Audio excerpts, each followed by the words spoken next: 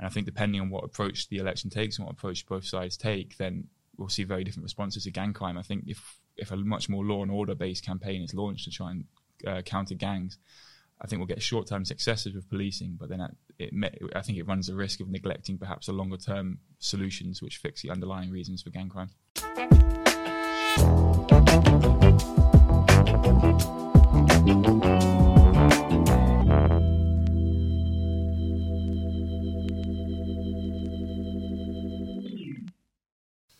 Hello and welcome to The Insight. I'm Michael McCabe, the founder and CEO of Intelligence Fusion. I'm joined by Max Taylor and Vincent Fevrier, our senior analysts. If you like our content, like, share and subscribe. In this episode, we're discussing the gangs of London. This was an in-depth research project that we've conducted. And what we wanted to do to sort of make this slightly different was just to explain from an intelligence perspective how we've actually done the project. So we, of course, followed the intelligence cycle, which is direction, collection, processing, and then dissemination. So from a direction perspective, I created the intelligence collection plan as part of this project. I set the intelligence requirements. So for us, it was describe the gang situation in London. And then we broke it down into multiple sub-questions which were the actual information requirements themselves. So it included questions like, what are the names of the gangs, where do they operate, what criminal activities do they engage in, and so on. As part of the direction process, what we've always got to do is actually establish what are the areas of intelligence requirements. So we actually based it on geographical features. So we used the River Thames as an example, just to split London up into multiple different regions. And then I assigned the collection to different members of our analytical team to actually gather information regarding this. From a processing perspective, the first things that we had to do were do things like collate the names of the gangs in a list, as well as matching the names. And that was a key issue for us because some of the gangs have just multiple different names, as well as accurately geolocating where the gangs were based. There was a really useful Reddit post from a user called ZamNem17, who produced a really interesting map regarding where the gangs of London are actually situated, which formed probably the basis of the map that we actually produced. And a key part was kind of cross-referencing different gang names, looking at things like who were the rivals, who were their enemies. And then we kind of went through the whole collection process, and we faced the usual issues of, one, just how current is the information regarding the gangs, which is often a key issue which we find when we're actually researching groups because things can change so quickly, as well as sourcing the information as well. So I think the majority of the collection is where I got information from was news articles, but it was also looking at things like social media posts as well. And there was quite few studies, which I was quite surprised. I think we found 2 or 3 actual studies regarding gangs of London. But it's probably kind of worth just mentioning the whole drill aspect because it's really key to it. So just to kind of walk you through sort of an evolution of gangs in London, because I think it's worth just kind of touching on the history of gangs within London. So, gang crime within the UK is prevalent across all major cities. However, it's probably more prevalent in places like London, Manchester, Liverpool, Birmingham, as well as Glasgow. And what was interesting kind of doing the research as part of this project is that in the early 2000s, you sort of had a migration of some of the gang culture of the US. You had sort of Blood and Crips gangs, which sort of formed as part of that. It was interesting sort of researching how far back gangs go in the UK. And around sort of the 1888, I found a news article, and it was actually describing the gang structure of London at the time, and they mentioned 9 gang names. So you had the Marylebone Gang, the Fitzroy Place Gang, the Monkey Parade Gang, the Black Gang, the New Cut Gang, the Greengate Gang, the Prince Arthur Gang, the Gang of Roughs, and the Jovial 32. These aren't similar gangs names that you see nowadays. However, the Black Gang does still exist. So you have the Chestnut Estate Gang, which are also known as the Black Gang. So even some of the names historically, it's not a direct evolution. It's not the same gang, but it's kind of retaining that sort of naming. And I think that was a key thing that we probably should discuss is just the whole naming convention regarding gangs in the UK. So you just want to kind of run us through that, Max? Yeah, so I found a lot of the gangs were largely named depending on the postcode they're from. So, for example, if they're from the E6 area of East London, they just call themselves Sixth or just E6.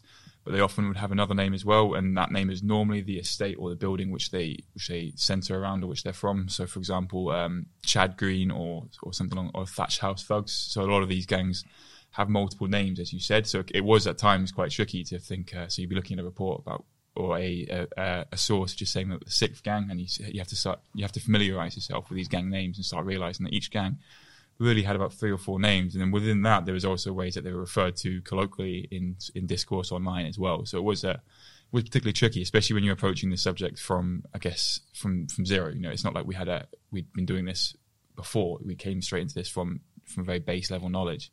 So it was we had to familiarize ourselves very quick with the quite fluid way that they refer to each other, I think. I don't know if you guys found the same with your respective regions. Yeah, and I think there's some, you get gang names like the Peckham Boys or the Goethe Boys, but then subsets within those who oftentimes then become independent gangs and things like that. So it's kind of familiarizing yourself with the umbrella kind of gang, and then the different sets of those gangs who sometimes then go off on their own. So just keeping in mind those as well, and those connections and links. I think one thing that we were quite conscious about as we were doing the research is the whole cultural aspect of it. So, you know, gangs of the 70s were sometimes based around punk music, whereas now it seems to be drill is quite key to the gangs that we were actually researching and finding information from. I mean, drill originated in Chicago in the 2010s, and what it's described as is a grittier style which had emerged in South London, draws on grime and other genres. Radio 1 DJ Tim Westwood has promoted the genre and hosted drill videos on his YouTube channel. And drill lyrics usually glorify violence and gang culture, and some feuding gangs have actually recorded diss tracks insulting each other online as an incitement to tit-for-tat violence. And the music that's been blamed in part for a surge in murders within London. And Scotland Yard has actually tried to prevent drill gigs and asked YouTube to take down more than 50 videos that it says promote gang violence. So what we were conscious about was the gangs that we really know a lot about are the ones who actually engage within the drill scene itself. So, you know, they're very vocal about their activities, about who they're fighting with, and they make claims about attacks that they've conducted against each other. What we're conscious about is that what about those gangs who don't actually engage within the drill culture? Exactly, and some of those gangs that don't engage in that culture could be the more violent ones, or the ones that are dealing with certain criminal enterprises that the ones engaged in drill videos aren't. So that, yeah, like you said, it's something to be conscious about, and one of the intelligence gaps that's interested to look further into. I think I found with drill a lot as well is that drill music in general is about acts of violence. I guess it's not necessarily about it, but it's a large part of drill music. So a lot of the time they're talking about events which did happen, or they're making threats. But how legitimate these threats are as well is hard to gauge sometimes. Is this just a threat for the sake of the song, or is this a genuine threat and therefore a genuine threat warning about upcoming incident of sorts? And again, it's very hard to gauge, especially if you're coming at it from sort of a base level knowledge, if you're not 100% familiar with it. So it took a lot of familiarization to really, I guess, sort of appreciate what was significant within these videos and what was just simply empty threats. Yeah, I think, like you said, yeah, it's hard to kind of corroborate what actions they say they've taken actually happen, because a lot of these videos you see kind of scoreboard videos between two rival gangs, and seeing and them describing kind of or a third party describing all the acts that have taken place, and it's hard sometimes to corroborate because the names being used as who committed what, it's aliases, so it's hard to know what the actual person's name is, and kind of finding that in news articles, and it's something that's not always reported either, so it's quite difficult in that sense. And what do we kind of find from a gang structure perspective when we kind of look at London? What do you mean in terms of structure, in terms of within gangs, in terms of leadership? And yeah, I mean, from my research, what I found essentially was you essentially have street gangs, the ones who are more likely to engage within the drill music scene. But then sort of it seems above that you've got sort of supplier gangs. Generally speaking, they were kind of seem to be from sort of Turkish or perhaps Balkans linked groups. And you're essentially having things like heroin was coming from Afghanistan, as well as marijuana as well. You had cocaine, which was coming from South America, which was coming through these gangs into Europe. And then it was being dealt by the street gangs. Mm-hmm. And this, for me, there was a massive intelligence gap there from the actual supplier side, because they're not very vocal about what they do. They don't engage really in the drill scene. I was surprised that there was actually one Albanian gang who engaged in the drill scene, but it's generally black gangs who are the ones who are actually doing the drill music videos. So there was a real big intelligence gap there from a structural perspective in my research. I mean, what did you find, Max? Yeah, I completely agree. I found the ones that were notoriously a bit more active in the criminal world rather than the music world were the ones that kept themselves to themselves. So, and also with drill music as a whole, there's a lot of drill groups that perhaps have been involved in criminal activity of some sort, but to classify that drill group as a criminal gang would be a bit of a stretch. And vice versa, there's a lot of criminal groups that are involved in drill music, so it's hard to get this crossover with drill music in particular. With is this group actually a violent criminal group? Is this a dangerous criminal group? But as you said, a lot of the ones that have been notoriously involved in major criminal events typically kept themselves a bit more to themselves online. They were a bit more guarded with what was released, and I found a lot of the references to these groups, such as the Marley Strip was one example, actually notoriously a very powerful gang, but most of the references to them on social media and online in general was sort of anecdotal evidence, or it was almost word of mouth. So there's very little primary source information coming from this gang itself, or at least not easily available, at least. Mm-hmm. And I agree with Max in terms of it's kind of always hard to know if they're a gang or if they're just a drill group. And you see that in sometimes getting reference to articles where someone who's been associated with that with one of the groups, one of the gangs, now is kind of basically a more famous musician. So then it's hard to know where the line stops of being a gang member to just being a drill artist. So I think that's one of the difficulties when doing this research, is kind of knowing what's legitimate, what's not legitimate, and who's who, and what their role actually is. Because I think in probably some of the videos, some people that appear in the videos aren't particularly members of the gangs. They might just be there for the video, and we've seen that with sometimes individuals getting attacked or stabbed by other gangs because they've appeared in that video, and so they're immediately associated with that gang when maybe they don't actually have a certain role in there. So I think it's just a constant kind of having to research and having to kind of investigate further into these videos, and it makes it difficult. I mean, historically, there was this talk about these postcode wars. Is that still a thing? Are they still engaging in these postcode wars between gangs? I think the reason the postcode wars existed was because it was essentially these gangs would use their postcode area as their territory, and not often just to sell drugs. And I think as long as these postcodes exist, and as long as gangs need territory to sell drugs, then yes, I do think postcode wars will exist. However, I found a lot of the rivalries between gangs weren't simply because they were from a different postcode. Sometimes it was along personal relationships. So it was a dispute between members from two different gangs who happened to be from different postcodes, or sometimes it was just straight down to territory, drugs dealing, and other activity. So I think these postcode wars do exist. I think perhaps not as common as they used to be. There was a lot made out of this, I think, in the early 2000s, perhaps, about out postcode wars in London. But then I did notice a lot of these gangs do still identify themselves along postcode lines. So a gang from the E6 area refers to itself as the Sixth. So it still is an important part of their identity, even if it's just in the name. Yeah. So it's certainly still present, I think, in the scene as a whole. Yeah, absolutely. And I think you see that in the naming convention. It's the same with Southeast London gangs, with kind of associating their postcodes to their gang name. You mentioned before sort of umbrella gangs. Mm-hmm. How's that sort of working within London? How many sort of umbrella gangs are there? Do we know sort of from a structural perspective how and why they operate together, and are they successful by being umbrella gangs? I think some of them started out because they were quite close to each other, so several postcodes or several tower blocks kind of working together, not necessarily as a cohesive unit, but if outsiders would come in, then they'd act as a group to push them out. But then in terms of kind of relationship, it's hard to kind of know how many they are. But yeah, I think, like I said earlier, it's kind of a lot of them have broken up since probably early 2000s, mid 2000s, just with kind of older leaders either jailed or kind of out of that life. Then kind of younger members create kind of their own subsets of those, and then evolve into kind of independent gangs.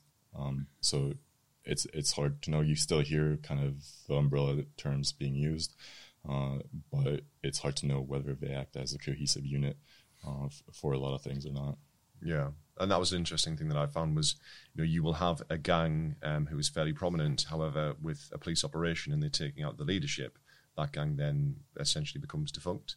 And then you have perhaps a change in name. So there was one gang in particular with their name, I can't think of it at the moment, but they were engaging in the drill music, and because they were then banned via the Metropolitan Police from actually producing these music videos online, they then changed their name just to kind of get around that and actually do music under a different brand, essentially. Yeah, and I think it's also interesting to see how some new gangs come up. And one thing I noticed was that sometimes you get development projects by the councils kind of demolishing certain tower blocks to refurbish the area. And so those people get moved to other estates, and those youths then create a new gang in those areas. So then the old gang that was at that area no longer exists, and a new one pops up. So it's interesting to see how kind of economic aspects and development by the councils affects territory and movement of gangs and where they end up. Mm-hmm. I mean, from looking at the gangs, what is making some gangs more successful than others? Because when I was looking at groups like the Mali Strip and sort of reading anecdotal reports, it was basically saying that because they are very ruthless in how they operate, they are essentially pushing certain other gangs out of the areas. Did you find other kind of aspects to this as to why some gangs are more successful than others? I certainly think a willingness to use force. Like, all the gangs have the ability to use force, they have the capacity, they have bladed weapons, and some of them have firearms, but a willingness to use said force to throw your weight around with in order to get what you want, I think is essentially is what defines a gang as more successful. Because I think Mali Strip, as you were saying about coalitions of gangs earlier, there's a lot of gangs came together to try and oppose Mali Strip as they grew into a much larger gang, and Mali Strip was still able to continue to exist and actually thrived as a result. And I think Mali Strip is also known for being ruthless, and I think this association with Mali Strip and their willingness to use force to get what they want, I think I imagine it's been quite a large part of their success, I guess, on the gang scene itself. So I think I'm sure there's other reasons other than just willingness to use force, such as operational security. So how much they publish about themselves, how easy they are for the police to monitor and stuff like that. But I found that groups of ruthlessness. It's a hard word to say. Ruthlessness. I found that was I've personally thought a bit of a pivotal factor in what defines whether a group has sort of broken out from this very much a street level to a much broader multi-group.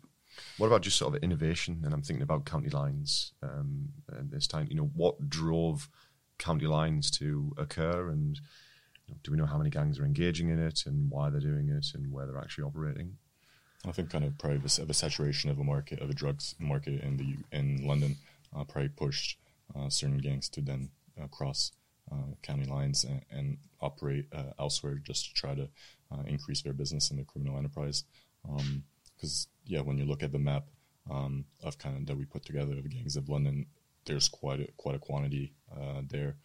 So I think when you have that many trying to fight each other over control of certain of a drug business or of a criminal enterprises, it becomes saturated. So you have to look elsewhere to make money. Mm-hmm.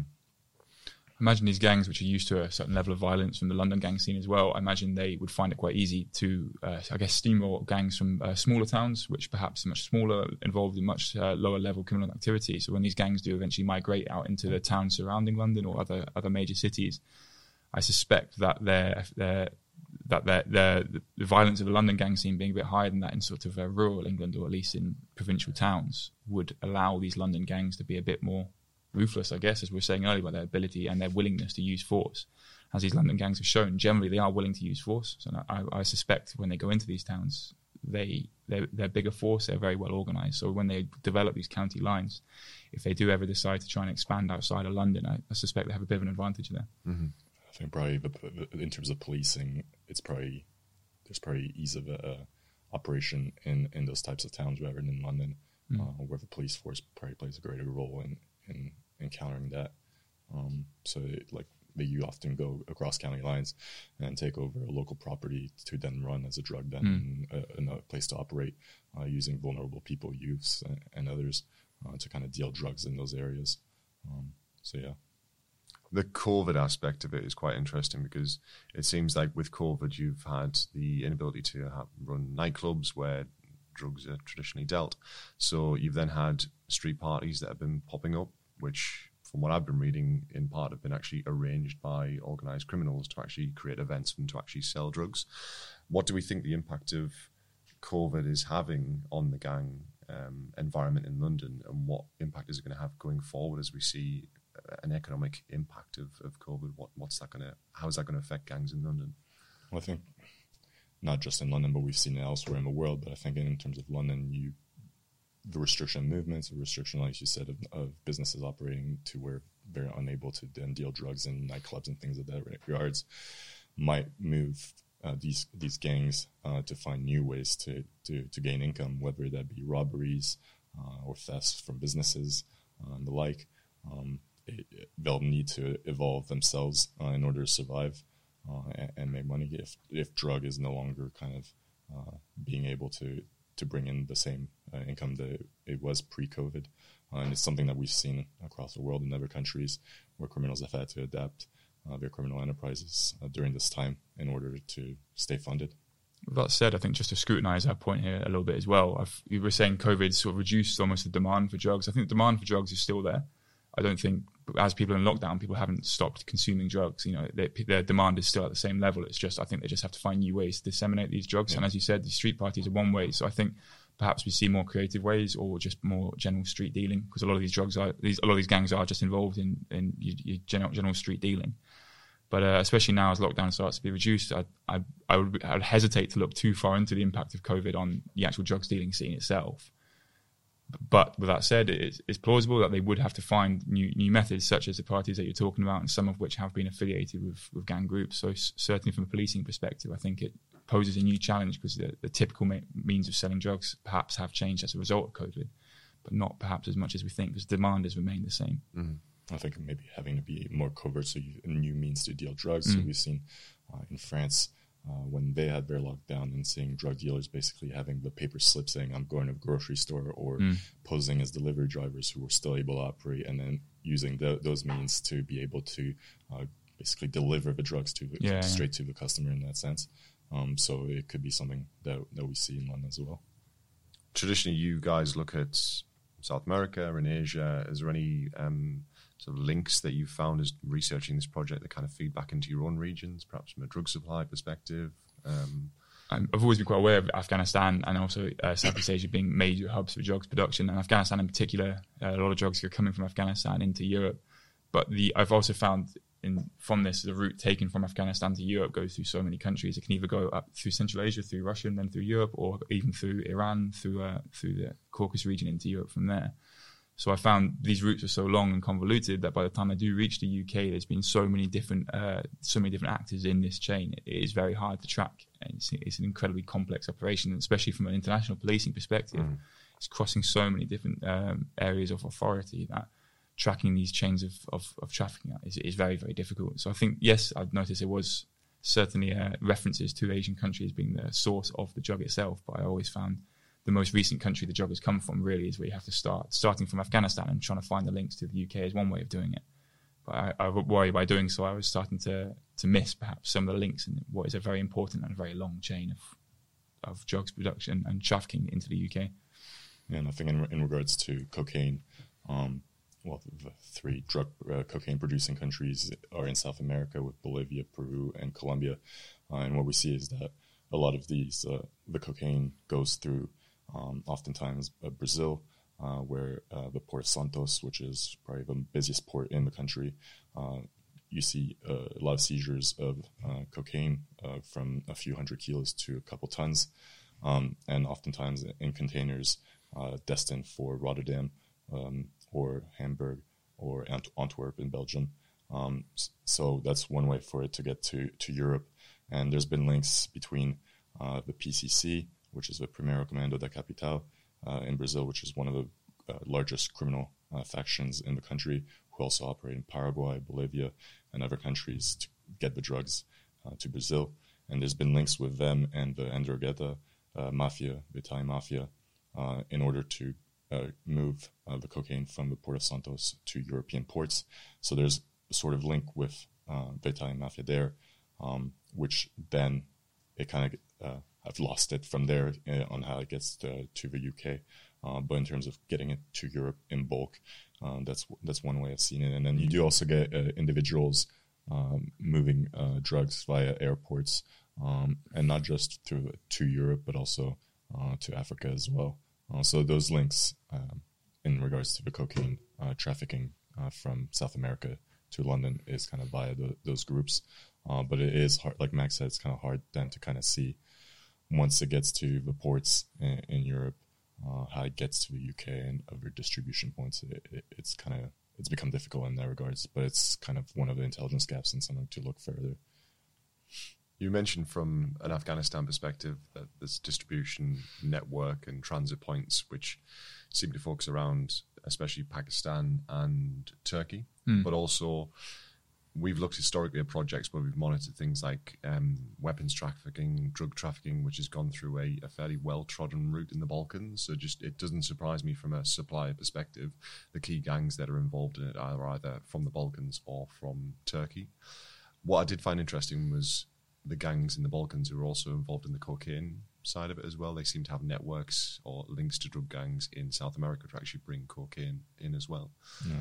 Well, and there's while the main entry points seem to be the ports of Rotterdam, Antwerp, and Hamburg, there's been seizures before made, I think, in Romania and kind of southern Europe as well, and some in the Balkans. So that can also be the links as well there.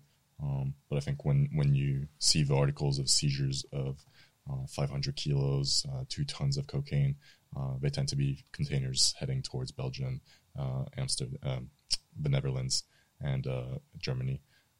So yeah.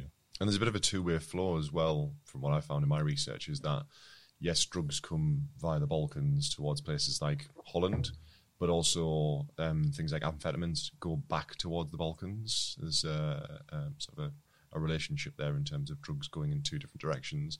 But then also I've seen multiple reports of lorries coming from places like the Netherlands through the Channel that have been intercepted, either carrying flowers from Holland as an example, and drugs have been hidden in the shipments, but also weapons as well coming in the shipments as well.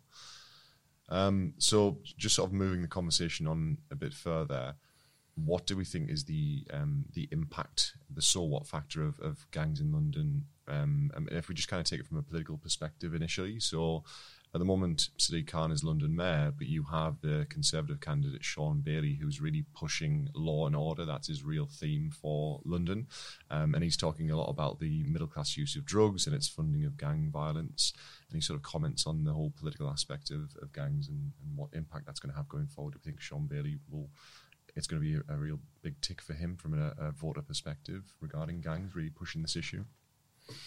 I think we'll see the reports of these gang violence getting substantially more attention. So it's important to see in context, whether it's whether it's just being politicized and being blown out of proportion a little bit. But yeah, I think with gangs now being explicitly referred to in political campaigns for Mayor of London, then certainly yes, it's going to be a big part of it. But one thing I've actually found was the gangs themselves are involved in very little collateral damage. A lot of the actual violence itself is between themselves, and a lot of people therefore sometimes dismiss it as being quite a minor issue because the violence is largely carried out between gang members and therefore can be sort of left in the shadows a little bit.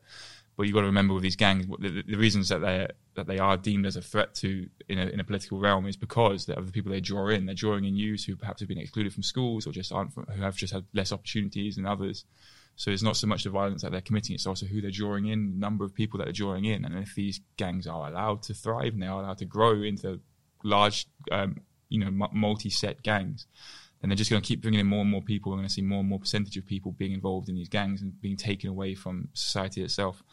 So yeah, I think there's going to be a lot of politicization of the reports. But again, as we found from this, it's just so important to see it in context, particularly around election time when every single incident is going to be heavily featured in the media. Well, I think they can also use gangs as an opportunity to criticize other issues happening.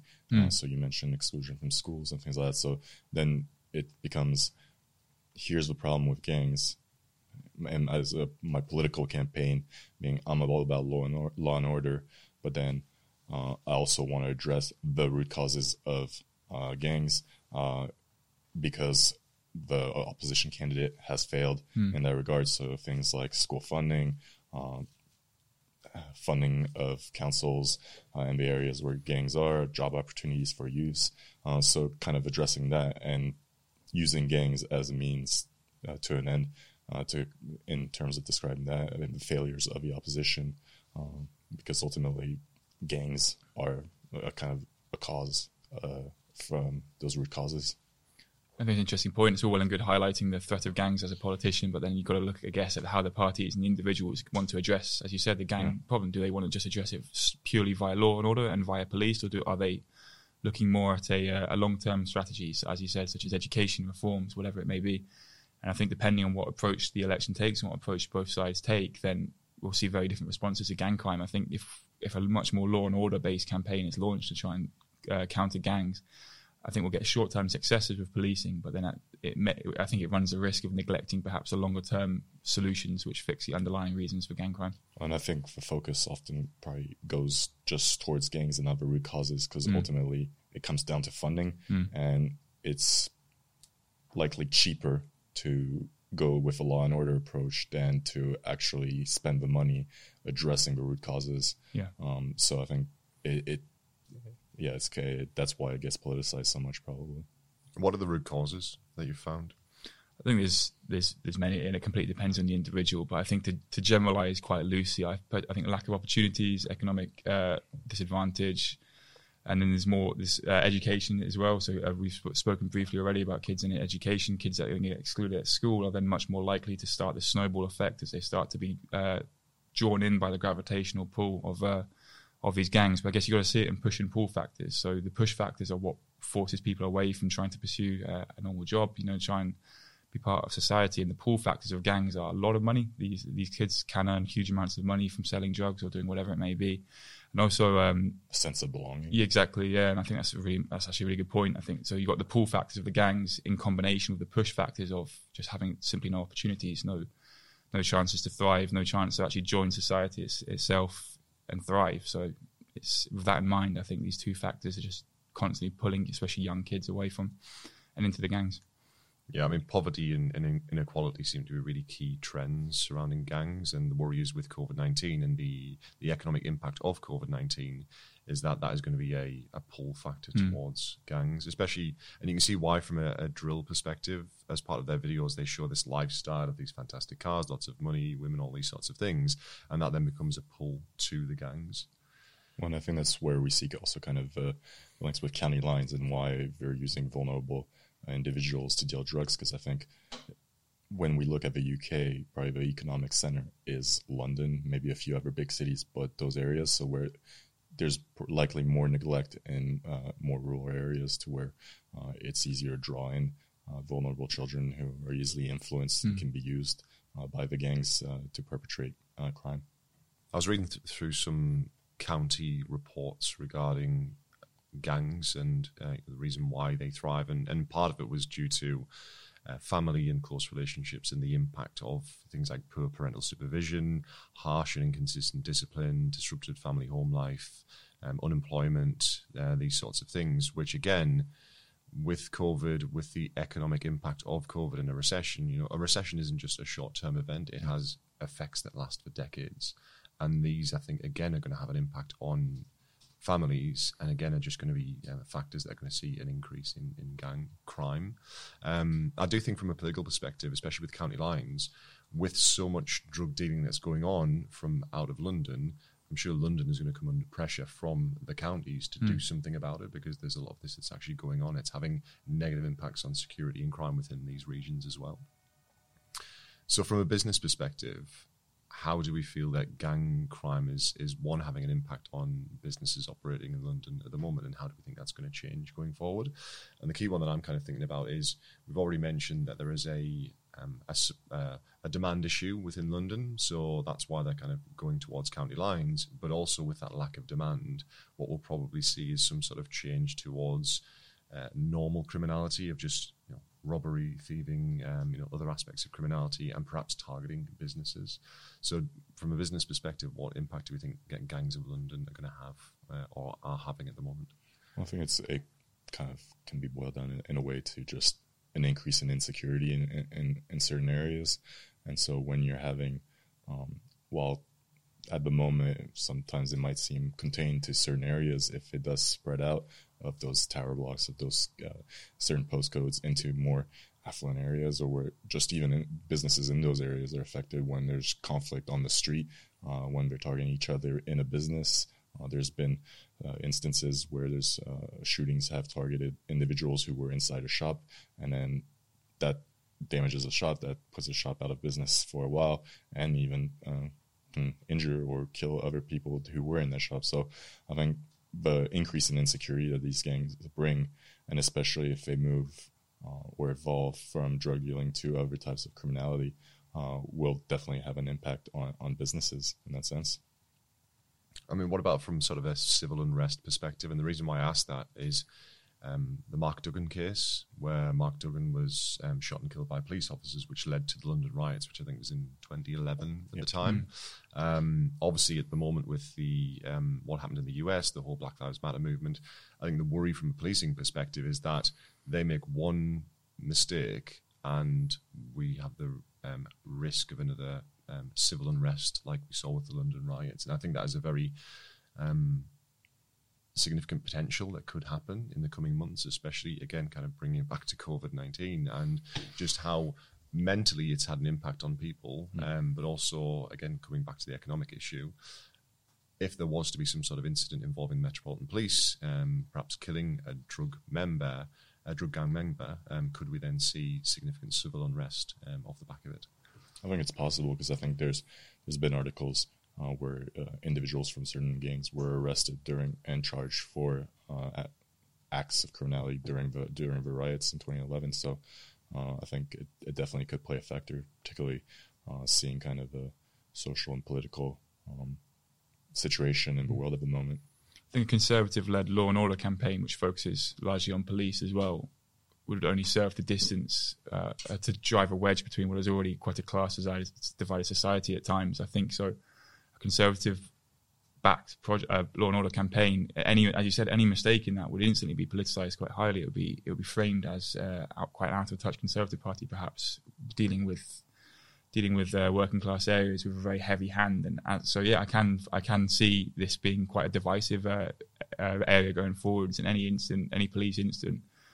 Regardless of what happens in it, I think any police incident is going to have to every police operation is going to have to be carried out with not just thought about what's the tactical level on the ground, but also the political objective in mind. So if the police operation isn't going to support the political objective, I think there's a very difficult relationship here between strategy and tactics from a policing perspective. And I think if a pure law and order campaign which just focuses on arrests and crushing gangs rather than the root causes of it, I think runs a risk of making things worse, because all these arrests, whilst they may be arresting gang leaders, if it's causing bad feelings among people in these areas, then it's not really serving a purpose. Thanks for that, Max.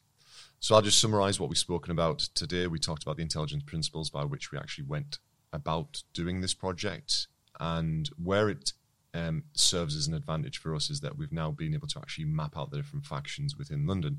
So from an intelligence platform perspective, when we actually see an incident that occurs within a specific neighbourhood, we can then assess and attribute it to which gangs are actually involved and the reason why that actual incident occurred. We discussed things like the evolution of gangs in London, the naming conventions, the structure, drug flow, and then a little bit of conversation about the actual so what aspect of it. So how is things going to change going forward from a gang perspective, but also what impact it's going to have on things like business. There are a lot of intelligence gaps for us, and this is a project that will be continuing. Please, if you like our content, like, share, and subscribe, and we'll be back for another episode of The Insight soon.